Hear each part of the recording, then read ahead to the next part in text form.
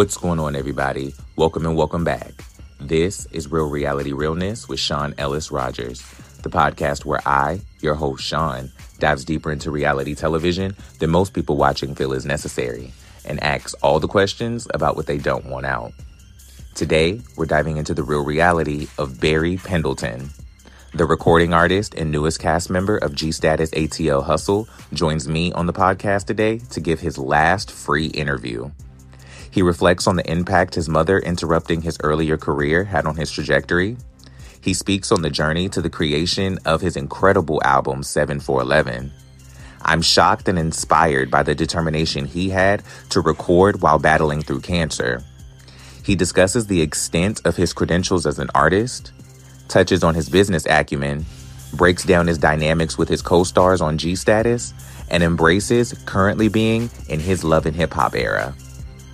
Lock in while I clock in, because Barry and I are about to get into it.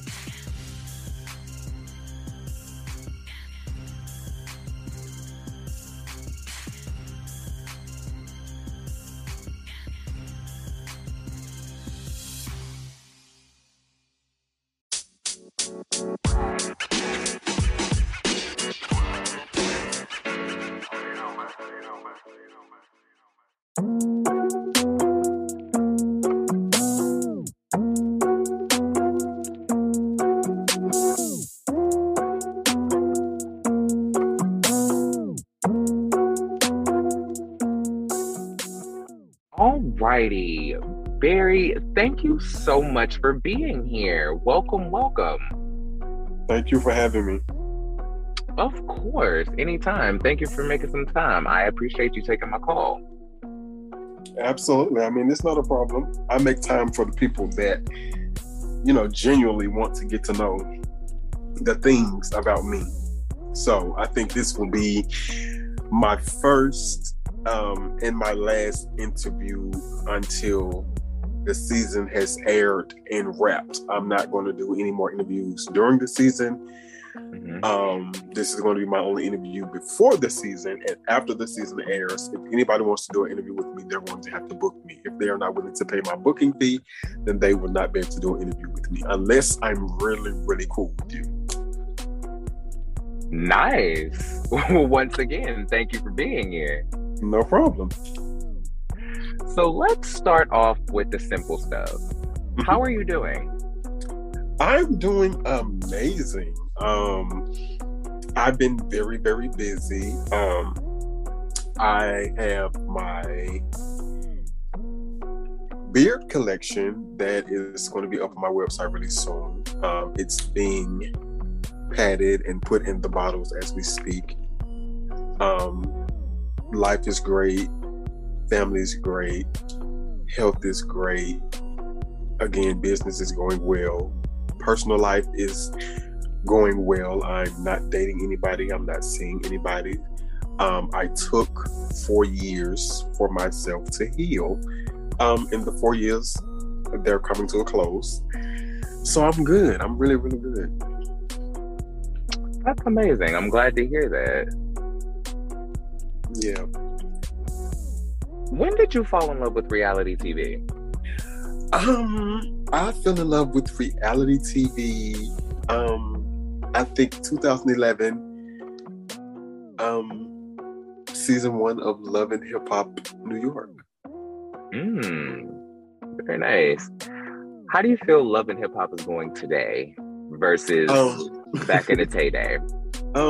They've changed a lot. The aesthetics, the platform has changed a lot. I think Mona is going more so towards a family-based show now because all of the cast members are cool.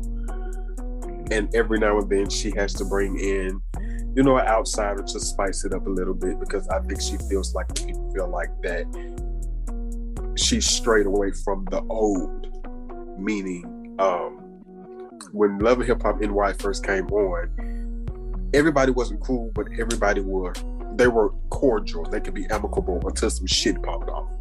And when it popped off, it popped off. So I feel like she's trying to get back to that, but I think she's having a hard time doing it. I can see that. How do you feel about half of the cast in New York now living in Atlanta? Um, I don't know how to deal with that. Because New York hasn't even been back in what, 3-4 years. They literally stopped. Like, it felt like they stopped the season in the middle of an episode and they just never came back. They did. And I think that's why everybody ran to Atlanta. And I felt as though Mona felt like because the cast decided that they wanted to move to Atlanta, she just was going to do away with Love and Hip Hop and why. And I don't feel like she should have did that. Yeah, because I don't understand anything going on with Love and Hip Hop Atlanta. It seems like Love and Hip Hop Miami is coming and going and nobody is noticing. And I don't know where the hell Love and Hip Hop Hollywood is. Oh, I said when the last season of Love and Hip Hop wrapped, I said that they weren't coming back. And the crazy thing is, the last season was when Moniece left the show. Yep, her last season. Yeah, this was the last season. Yeah, that sounds about right. What shows are you watching right now? I watched Chasing LA. I'm cool with three of the cast members on Chasing LA. I'm watching Now the Shit We Do for Love. I just tapped into Set It Off Atlanta. Nice. I watched Zeus, of course. Real Housewives of Potomac. Okay. Yeah, that's it. Reality based, that's it. Nice. Very good selection.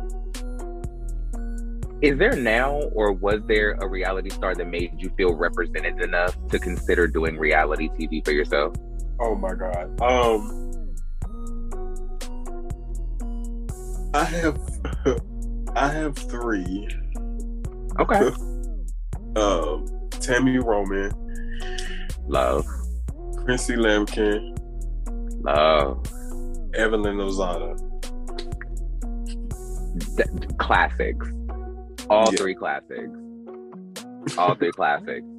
That gives me a hint about what your aesthetic is on the show. I love that.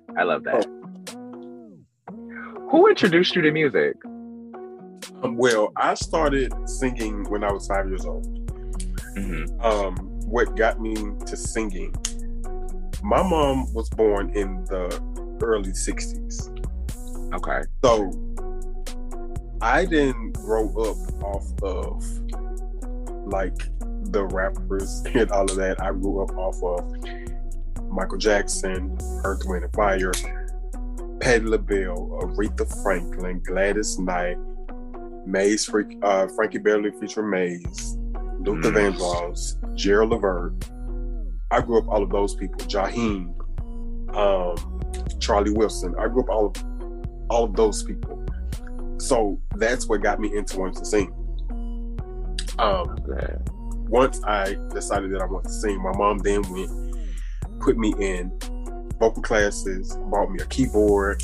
I started writing. Started singing in church at 8 years old. By the time I was 12, I had signed to someone who's still one of my mentors today. Her name is Maximum. And she had a management company, well, she still has a management company called Maximum Exposure. So I got signed to her when I was 12. I released my first studio EP, and it did really well back home. But because I was still in school and the music started taking over my life, my mom reeled me back in. So I stopped doing music. I would still sing talent shows, plays, and stuff like that. But the recording part, my mom wiped clean. So I stopped recording. So that's how I got into music. Talk to me about the first time you knew you were talented. The first time I knew that I was initially talented when I was asked by my pastor at the age of 10 to get up and sing a solo in front of the entire congregation. I knew then that I was talented. I love that. Now, you said that at one point your mom kind of cut you off from the professional side of music and, just kind of let it be your hobby. Now that you're back in the mix of that, what convinced you and when that music was your path that you wanted to pursue professionally again? I always knew music was a passion because I always knew that it was something that I wanted to do professionally. When growing up, I used to tell my mom that I was going to leave her and move to LA.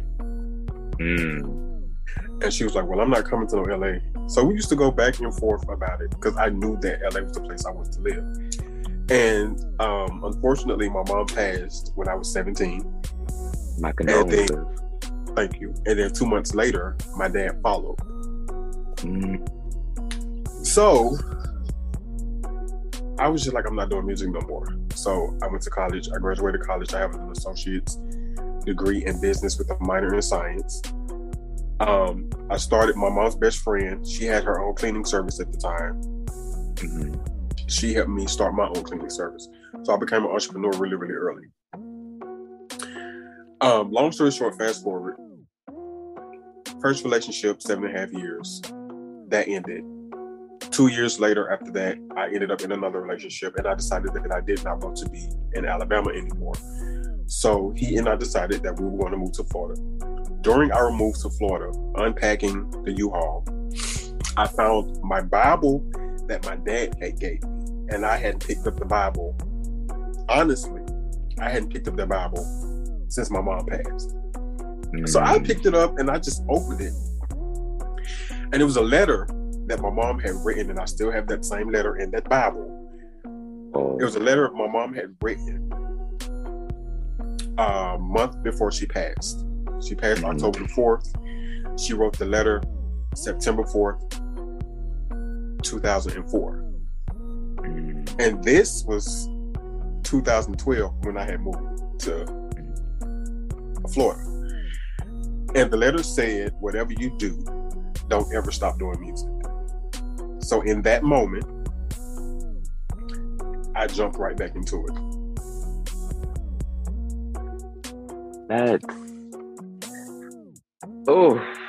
That's an amazing story. That's an amazing story. Even though she pulled you back from it, she knew that it was what you were supposed to be doing.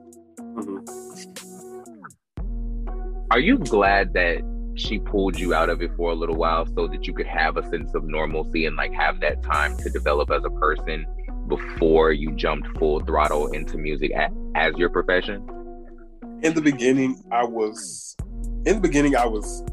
mad as hell because now, once I opened my Bible and I saw the letter, I got mad all over again because I felt like, had you not stopped me from doing it in the beginning, I probably would be rich by now. Right. But then I thought about it and I saw some of the stuff that people who started doing music at my age, I see where some of them are today. Drugs, strung out, or broke. So I was like, okay, I get it. And she wanted me to be able to live a normal life, go to school, have your friends, hang out, because in hindsight, had I continued to do music, I know where I would be today. I like I said, I still talk to my manager. Well, she's my mentor now, but she was my manager when I was 12, 13, and 14. And even she said, had your mom not done that, you probably wouldn't have had a normal life. You probably would have went through some of the things that a lot of the people your age went through when they started doing music. So yeah. That makes sense. Talk to me about the album that you have out now. What's your creative process and what do you want the fans to receive from this project? 7/4/11, I started recording the album. I started recording the album in 2013. Okay. As I said, like I said, when I opened my Bible, I jumped right back into the music. I signed a deal with this company called Capella Entertainment. Okay. And I was signed with them for 3 years. During that, from 2013 to 2016, I was signed with them. During that 3-year process, I was working on the album, and I had released the EP. They did everything they were supposed to do based around the EP. I did interviews, I did media, I even did a 5-city tour. When it came to the album, I wanted to write some of my own music. Okay. So we made a deal. I would write 4 songs, and I would have a co-writer on 3 of the songs. Still ended up being that way on the album. Mm-hmm. However, they didn't like the songs that I chose for the album. Again, which are the songs that are on the album. So they stopped backing me because I wasn't coming up off of the songs. They RCA'd you. I stopped being interviewed. I stopped being booked. I stopped having my media interviews. I stopped having promo. Everything just stopped. So when I saw that everything stopped, I stopped. Stop recording. Stop answering phone calls. Stop going to meetings. I packed up. I left Florida. And I moved to Kentucky. Mm-hmm. I wanted a break. So I was in Kentucky for a year. Tried to go to school there. Didn't like it. Why Kentucky of all places? I wanted a place where, one, nobody knew me. I didn't have any family. I didn't have any friends. And it was just peaceful and it was chill. Smart. I packed up and I left. So I was in Kentucky for about 7-8 months. And then I got on the phone with the guy that had signed me. We're still friends. He's still my brother. And his name is Willie Liddell. We still talk until this day. And I told him, I said, I want out of the contract. And at the time, I had done this song, and it was a stripper club banger. If you stroll my Facebook, you'll have to stroll a long time. The song is still on my page. I think it got like 16K views. Nice. And I told him, I said, I want out of the contract. He didn't even put up a fight. He said, okay. I got out of my contract. I said, okay, so now I can start doing what I want to do. Mind you, I have maybe 100 songs. Not songs, I take that back. 100 instrumentals in my backup on my phone. Mm-hmm. I have a whole catalog of beats and instrumentals for maybe 5-6 albums. Mm-hmm. So I said, okay, I'm going to do what I want to do. I went back to the drawing board. I left Kentucky October 23rd of 2016, and I moved to San Francisco, California.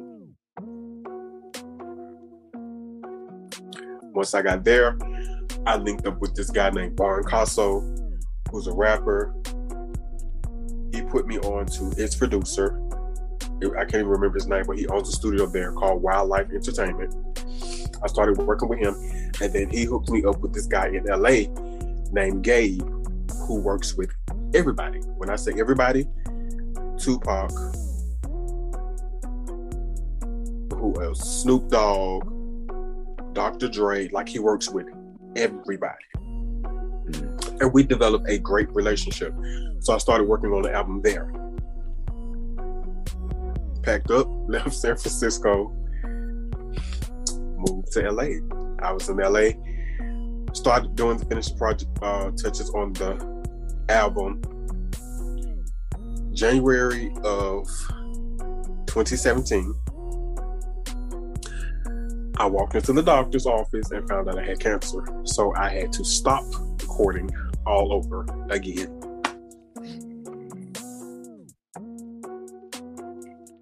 So the album,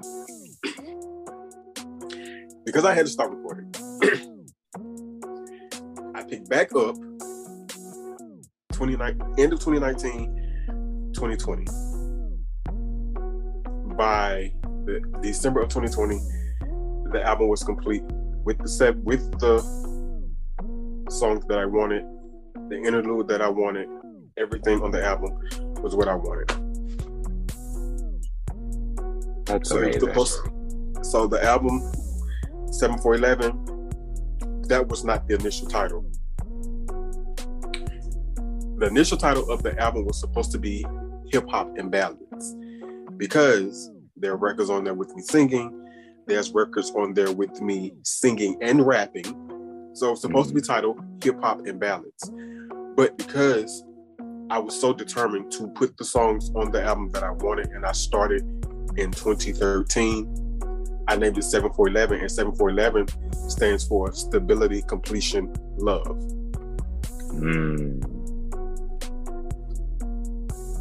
I love that. I love that.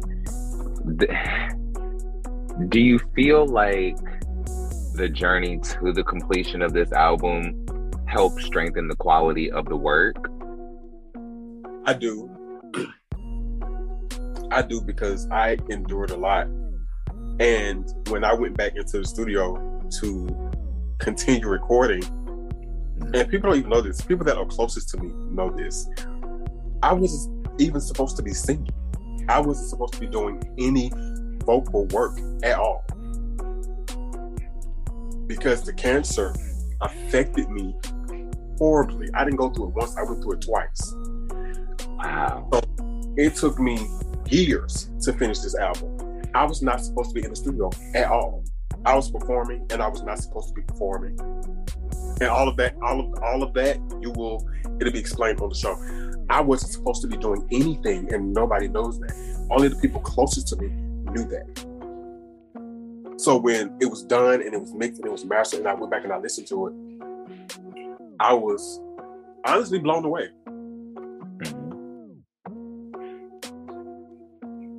Because I did it, even against my doctor's orders. I did it. Truly a masterpiece. At this point in your career, how much of your music going forward is going to be for you, and how much of it is going to be food for your fans? It's always going to be for both of us, because I don't want to do anything that is for the now. I want to always make music about things that I've been through, because the things that I've been through, whether people have been through them personally, they may know somebody around them, or know somebody that knows somebody that's went through the things that I've been through.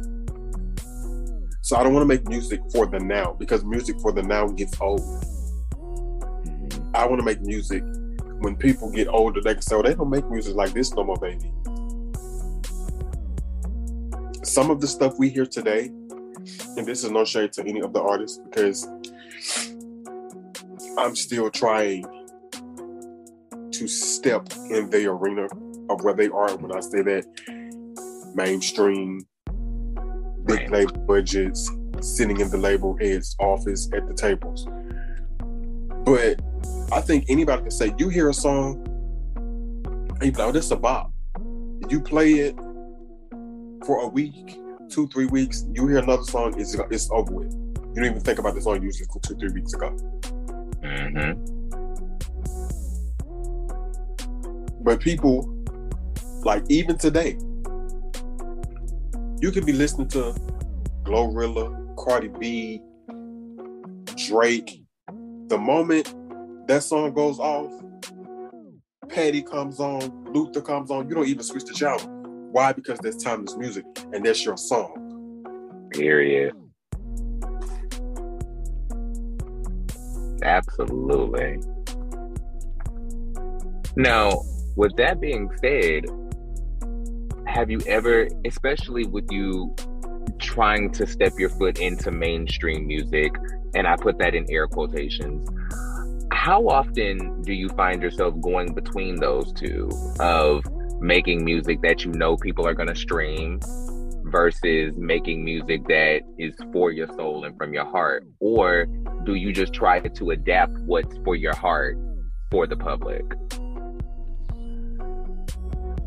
I don't even think it's me trying to decipher the two, because, as I said, if I write a song about something, trust me, I've lived it. If I write a song about a club banger, trust me, I'm only going to write about what I did, what I saw, what the girls were doing, what the guys were doing. Why? Because I'm in it, I lived it, and I saw it. Okay. If I write a love song, and I have a couple of those, trust me, I've went through it.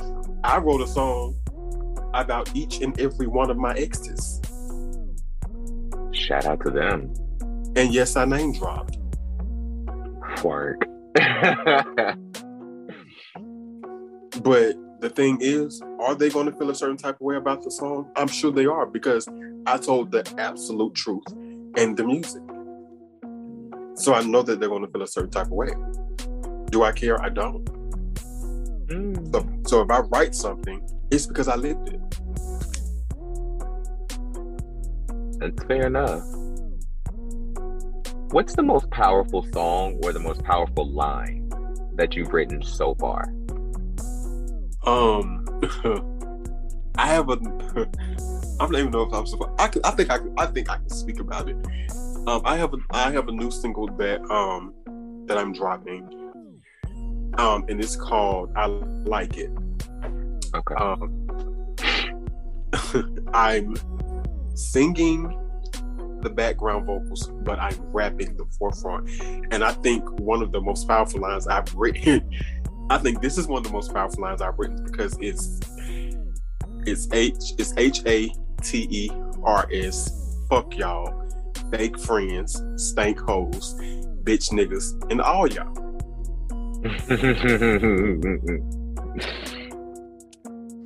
Love that. Love that. Care to elaborate on that line? I have, okay, long story short, I have maybe 10 close friends. Okay. 5 of which I grew up with, elementary, high school, college. 5 of which I made over the years. Now, with these friends, I can tell them secrets. I've told them secrets. They know about my baby mama drama. Granted, I've never had none publicly. They know about what all of the tattoos I have stand for. They know about my health history. They met my parents. If they haven't met my parents, they've seen pictures, they've heard stories, met my siblings, all of that. When we have a disagreement, what they don't do, they don't plaster it on the internet. If we have disagreements, they pick up the phone and they call me, and vice versa. I've had some people in recent years, 2020 up until present, that played like they were my friends. I told them personal secrets. The moment we had a falling out, they took it to the internet and tried to bash me. Wow. So that is where this single comes from. Yes, it is a diss record, and they're going to feel it when it comes out. And I'm also doing a video to it as well. Listen, I make music too. We all have a diss record or two in our stash. Mm-hmm. We all got a couple. Does anything else you do, like modeling or TV, compare to what music does for your soul? Or do those things just feed the beast that is your music career? Modeling is something that I love. I love taking pictures. However, I don't like taking pictures until I have a haircut. If I don't have a haircut, there will be no photo shoot. There will be no pictures. But modeling is something I've always loved. Business, of course, I started that when I was young. All of the things that I do, it's things that I've always done. As I said, growing up, I did stage plays. I walked in runways. Like, I've always done that. So the things that I'm doing is things that I've always done. It's nothing new. I dig that. Do you feel like there's any one specific thing that you engage in that has a higher place in your heart, or are they all just kind of like an equal balance of passions for you? They're all equal balance of passion, but if I had to choose, it would, of course, definitely be music.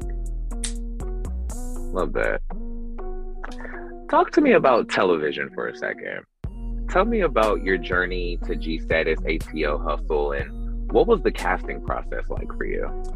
Okay, see, here's a secret. This is what people don't know, because, people love to say that I wanted to be a part of this quote-unquote web reality world. I want to be kid. I love KL. That's one of my closest friends to date. Shout out to KL. Before I decided that I wanted to tap into reality TV, I was already busy. I had already had a business. Mm-hmm. I had already been signed to 2 labels. I had already had music out. I had already done a 5-city tour. I had already done press, media, stage plays, walk runways, travel the world. I had already done that. So me wanting to do reality TV, it wasn't about me wanting to be seen, because in 2018, when I initially applied for G Status, I had already had 30,000 followers on Instagram. So I had already had a fan base. Me wanting to do reality TV was not because I wanted to be seen. It was because I wanted to bring people into my life. I wanted to showcase my life, the brother, the father, the son, the musician, the model, the entrepreneur. It was never because I wanted to be seen. I just wanted to build my brand more, and I felt like reality TV is the perfect platform to do that. Instagram is good, but let's be honest, reality TV gives you a better boost. You have thousands, sometimes even millions of people watching. So that's why I initially wanted to tap into reality TV. Fun fact, when I auditioned for G Status season 2, I was actually here in Atlanta. I had just walked away from a engagement. I had just called off engagement, and I auditioned, and I got chose. And because I had just called off engagement, I wasn't in the correct headspace. So again, I decided to pack up, and I went back to San Francisco, because my initial reason for coming to Atlanta was because I was in a relationship. Okay. And when that then panned out, I took my ass back to San Francisco.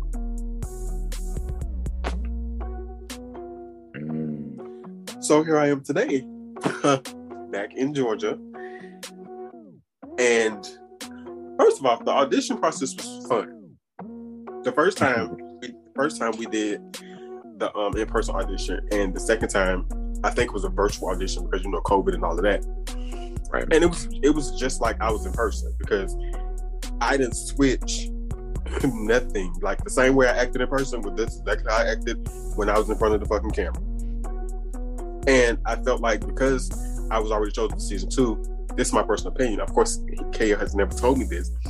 I just feel like because I was chosen for season 2 and I decided to go back to San Francisco, I felt like Kaya brought me onto season 3 because I was supposed to be on season 2.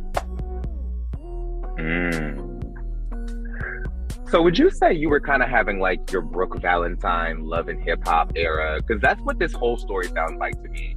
Because if you remember, Brooke Valentine was supposed to be on season 1 of Love and Hip Hop Hollywood, but she had a little situation and she couldn't be a part of the show. She had some stuff going on. And then she eventually came on in season 4, and she had already had the hits. We had already been out here girl fighting. We had already been out here doing all the things with Brooke. We had the chain letter, right?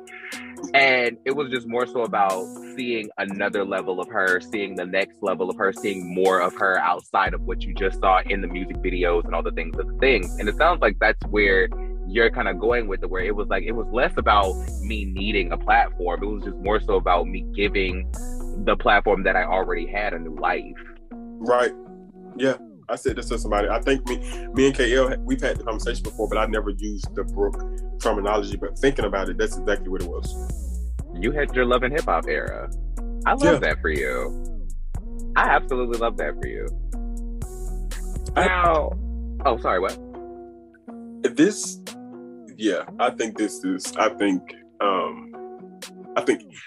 I think after this season, I think a lot of people are going to see me differently. In a good way. Now, speaking of Love and Hip Hop era, would you consider this like your Brooke Valentine Love and Hip Hop era, or would you consider this like your Trina Love and Hip Hop era? Because I think those are two completely different things. I think this is going to be my Trina / Tammy era. What?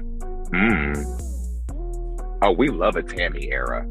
Oh, we love a Tammy era. I split it up because we already knew who Trina was. She had already popped. She had already sold 5 million records. But when she got on Love and Hip Hop, baby, it was like Trina started popping all over again. Mm-hmm. Like Trina is everywhere now.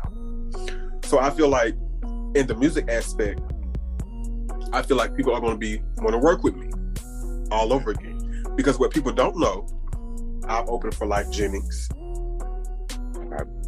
I've been in the studio session with K. Michelle. That's what people don't know. I never said that on the show. The Life Jennings thing, I said on the show. The K. Michelle thing, I never said. People don't know that. And I have a human receipt.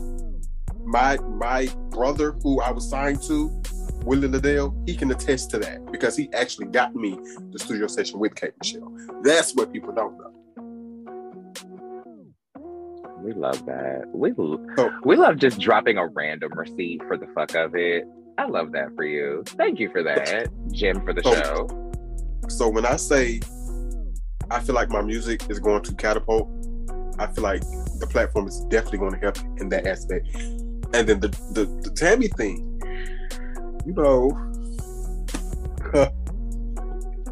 I had to give a couple of disclaimers.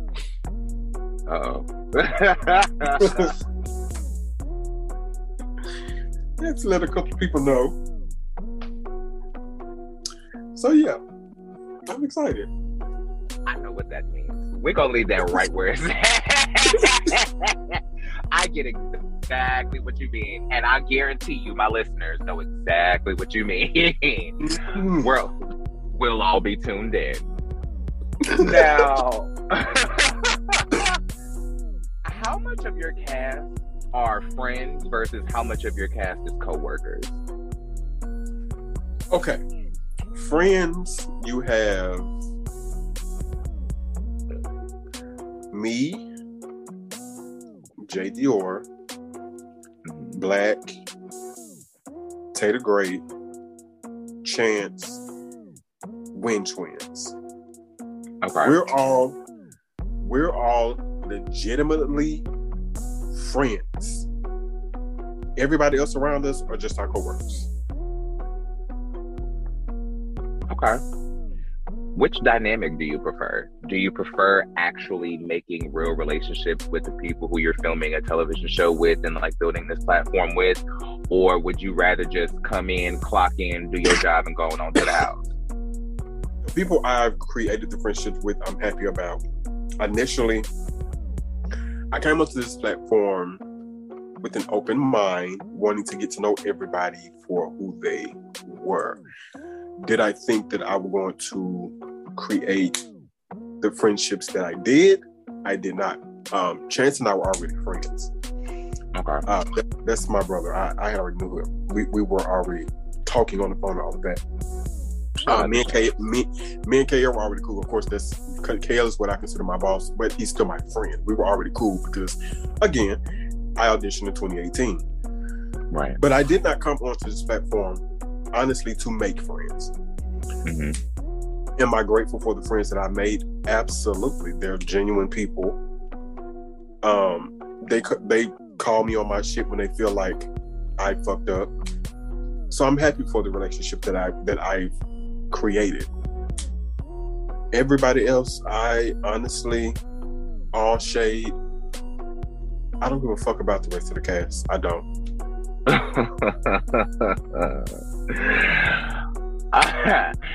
Team. So, knowing the story of why you came on, what you're bringing to the show, all of this, and going through the entire process and looking back on it now, we know that the show hasn't aired yet. Y'all are coming to Tubi. Y'all are doing big things. Y'all are going to streamers. Absolutely. Congratulations again. Do you think you've gotten what you wanted from reality TV at this point? And do you think that once the show airs, that'll change? Right now, what I set to do, filming the show, I did. Before I came onto the show, I set goals. And I did them.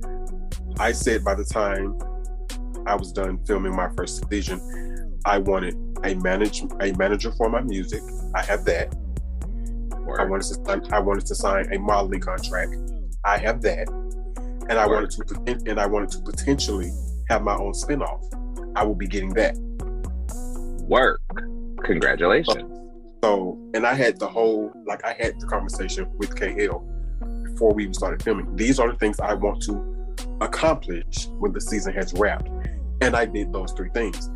Now, when the show airs and people get to see me in a different light, because people always, they haven't seen me rah-rah, but in the beginning, they would always see me rah-rah going off online because I felt like I always had to defend myself. So that's what they see. And then when I started going live on my page and with KL and with other people, they started seeing the softer side. So I feel like once the show airs and people actually get to see me, they'll understand and get all of the backstory as to why he was acting like this. Okay. Once again, we'll all be tuned in. What's been the hardest scene for you to film? Without giving it away, because the season hasn't aired yet. When I got me and all of my siblings in the room after, at the time, 17 years. Wow.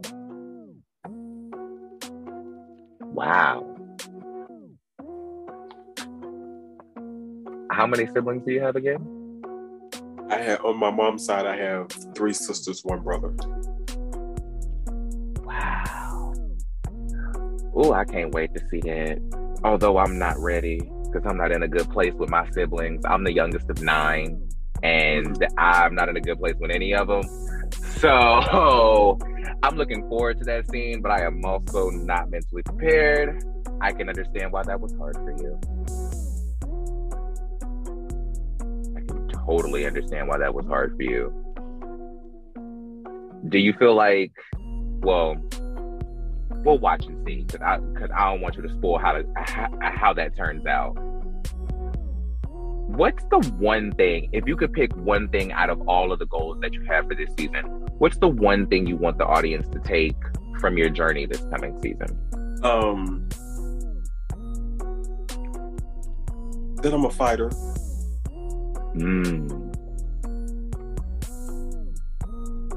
And when I say that, I don't want people to initially go to physical. Physically? However, I can go there. But when I say I'm a fighter, quick rundown. I lost my parents when I was a child. I overcame that. I was shot. I was stabbed. I overcame that. I went through 2 rounds of lung cancer. I overcame that. Buried 2 kids. I overcame that. And I'm still here.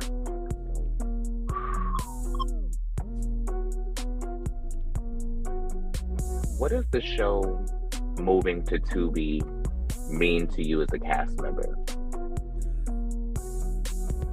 Crazy thing is, before we started filming, I told KL, I said, by the time the season wraps, you will be moving to a major platform. And when you talk to him, you can ask him that. I told him that.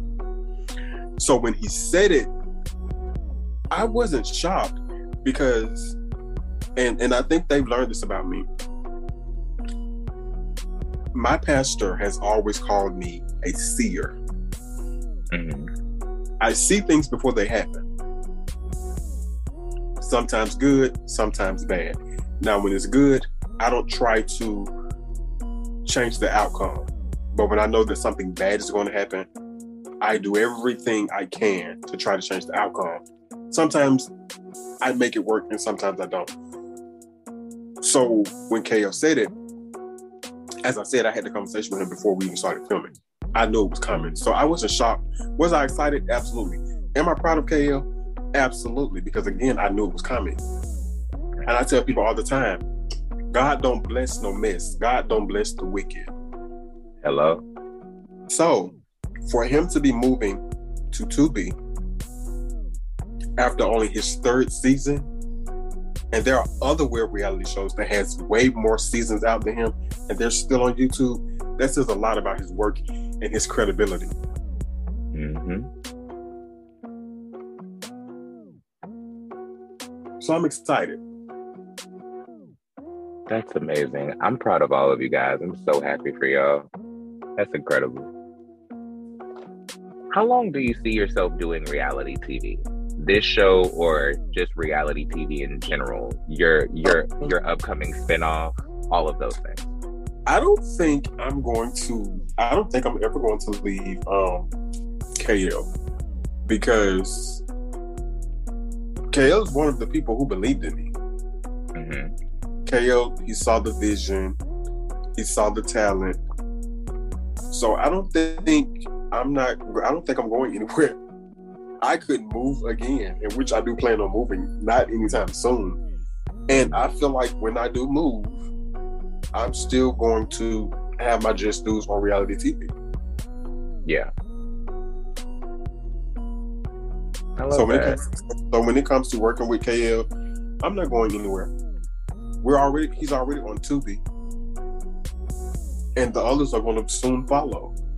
Bravo, WeTV, probably Zeus. Like, it's going to be a lot of other people that are going to reach out to him.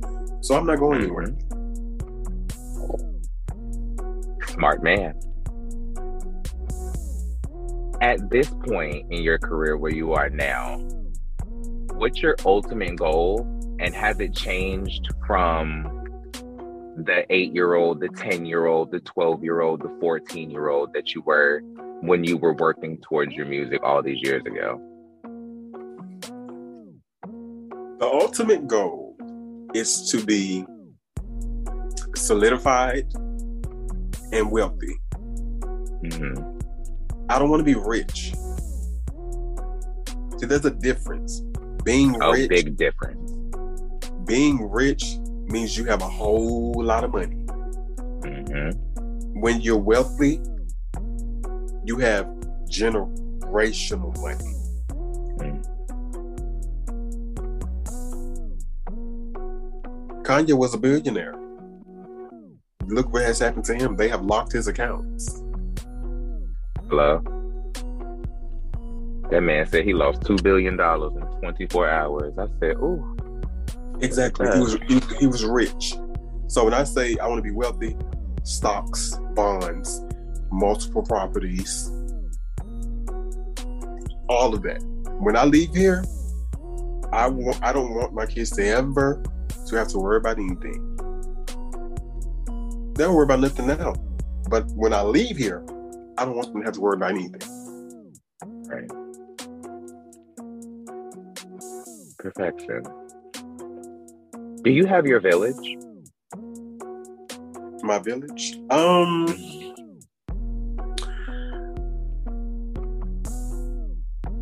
I would have to say and this is going to sound shady, but I would have to say no. Okay. Because all of my siblings, if something happens to them, guess who gets their kids? Like all of them. And one of my sisters is about to be married. But if something happens to her and her husband, I get my nephew. If something happens to my sister under me, I get her 3 kids. If something happens to my baby sister, I get her kids. So I think I am the village. Hell. Okay. And how do you feel about that? Do you wish you had some help, or do you take pride in being the head of the totem pole, so to speak? I take pride in it because growing up, I've always been the bougie, stuck-up brother. Mm-hmm. When I was 14, I told my mom she wasn't buying me nothing else because as kids, your parents, they don't always get you what you want. They always get you what they feel you need. Mm-hmm. So my mom continued to get me what she felt I need, and I told her, the buck stops here. I went out. I got me a job at McDonald's. I got me a job at Cracker Barrel. I was working 2 jobs at 14 and going to school 4 times. You don't have to worry about me at all. You ain't got to worry about me. So I've always been the stuck-up bougie one. And I think my siblings know. They'll never admit this. I think they know because I've always lived a certain lifestyle. Mm-hmm. They know that if I were to ever get their kids, then their kids will live that certain lifestyle. Because my nieces and nephews are not spoiled at all. Right. So I think my siblings know that. I love that, child. They gonna spin their ass right on the Marlowe. And they spin their ass to Muncie, Marlowe, Muncie Berry, child. Okay. I love that for you.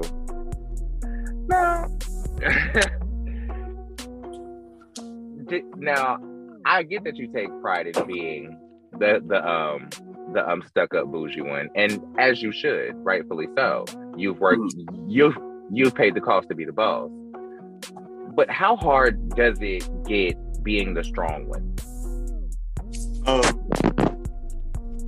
It's hard sometimes because I go through things and I would literally wait months, sometimes years, before I even tell my siblings, because I went through my first round of cancer, and I told absolutely nobody. I didn't tell them until it came back the second time. They cursed me out, but it gets hard sometimes because I feel like everybody is just always, when you're the strong one, everybody always comes to you. And then when you have to be the vulnerable one, it's kind of like nobody really gets it or they care, or it comes off that way. Yeah. They care, but they're not driving or catching a flight like you would do for them. They care and they love you from a distance. So it gets hard sometimes. I relate to that. I totally understand. When are you your most self?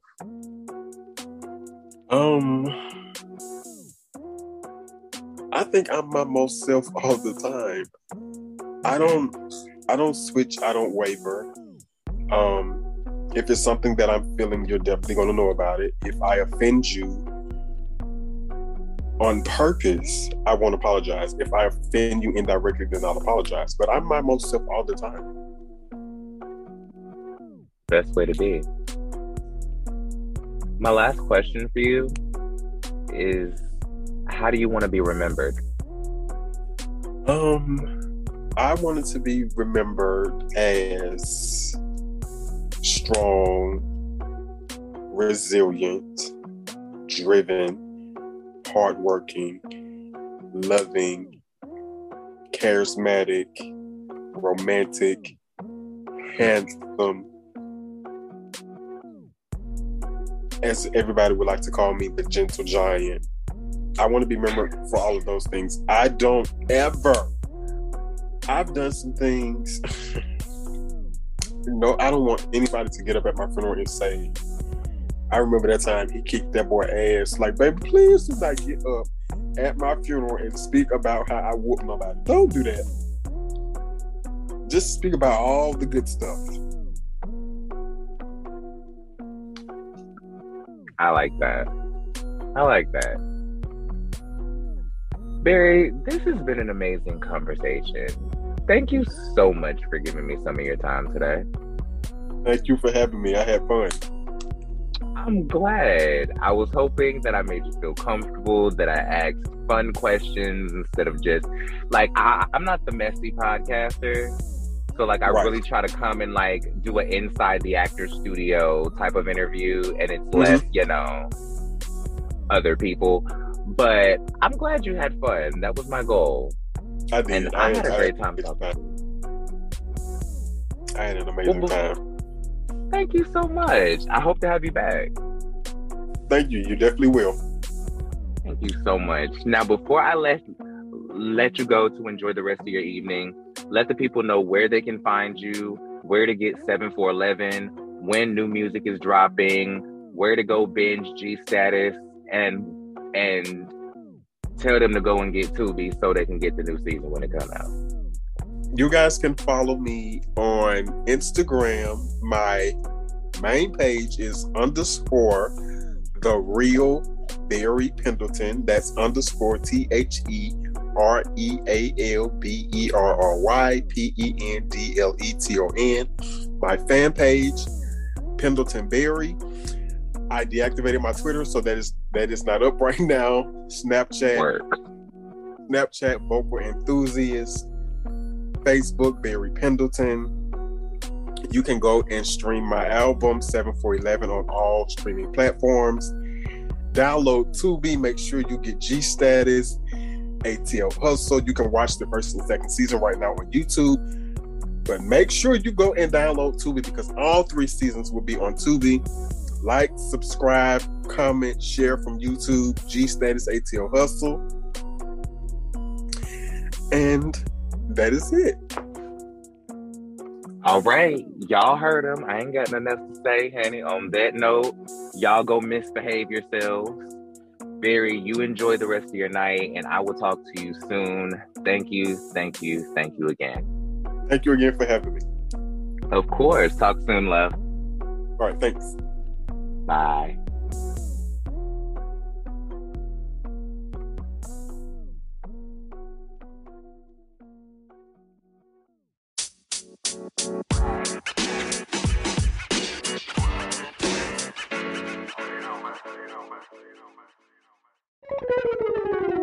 All right, everybody. That was my conversation with Barry Pendleton from G Status ATL Hustle with the new album 7-4-11. I hope that you guys enjoyed this conversation as much as I did, and I hope that you immediately go over to Barry's Instagram page from here.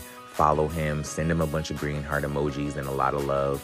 Let him know that Sean Ellis Rogers sent you, and make sure that you stream his album, because I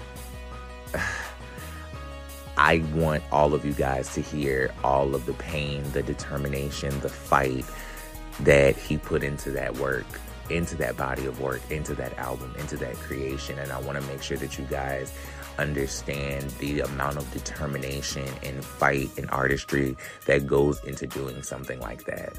I'm incredibly inspired by his journey, his determination, his passion, his all-out mission to create in the way that he knows that he is destined to create.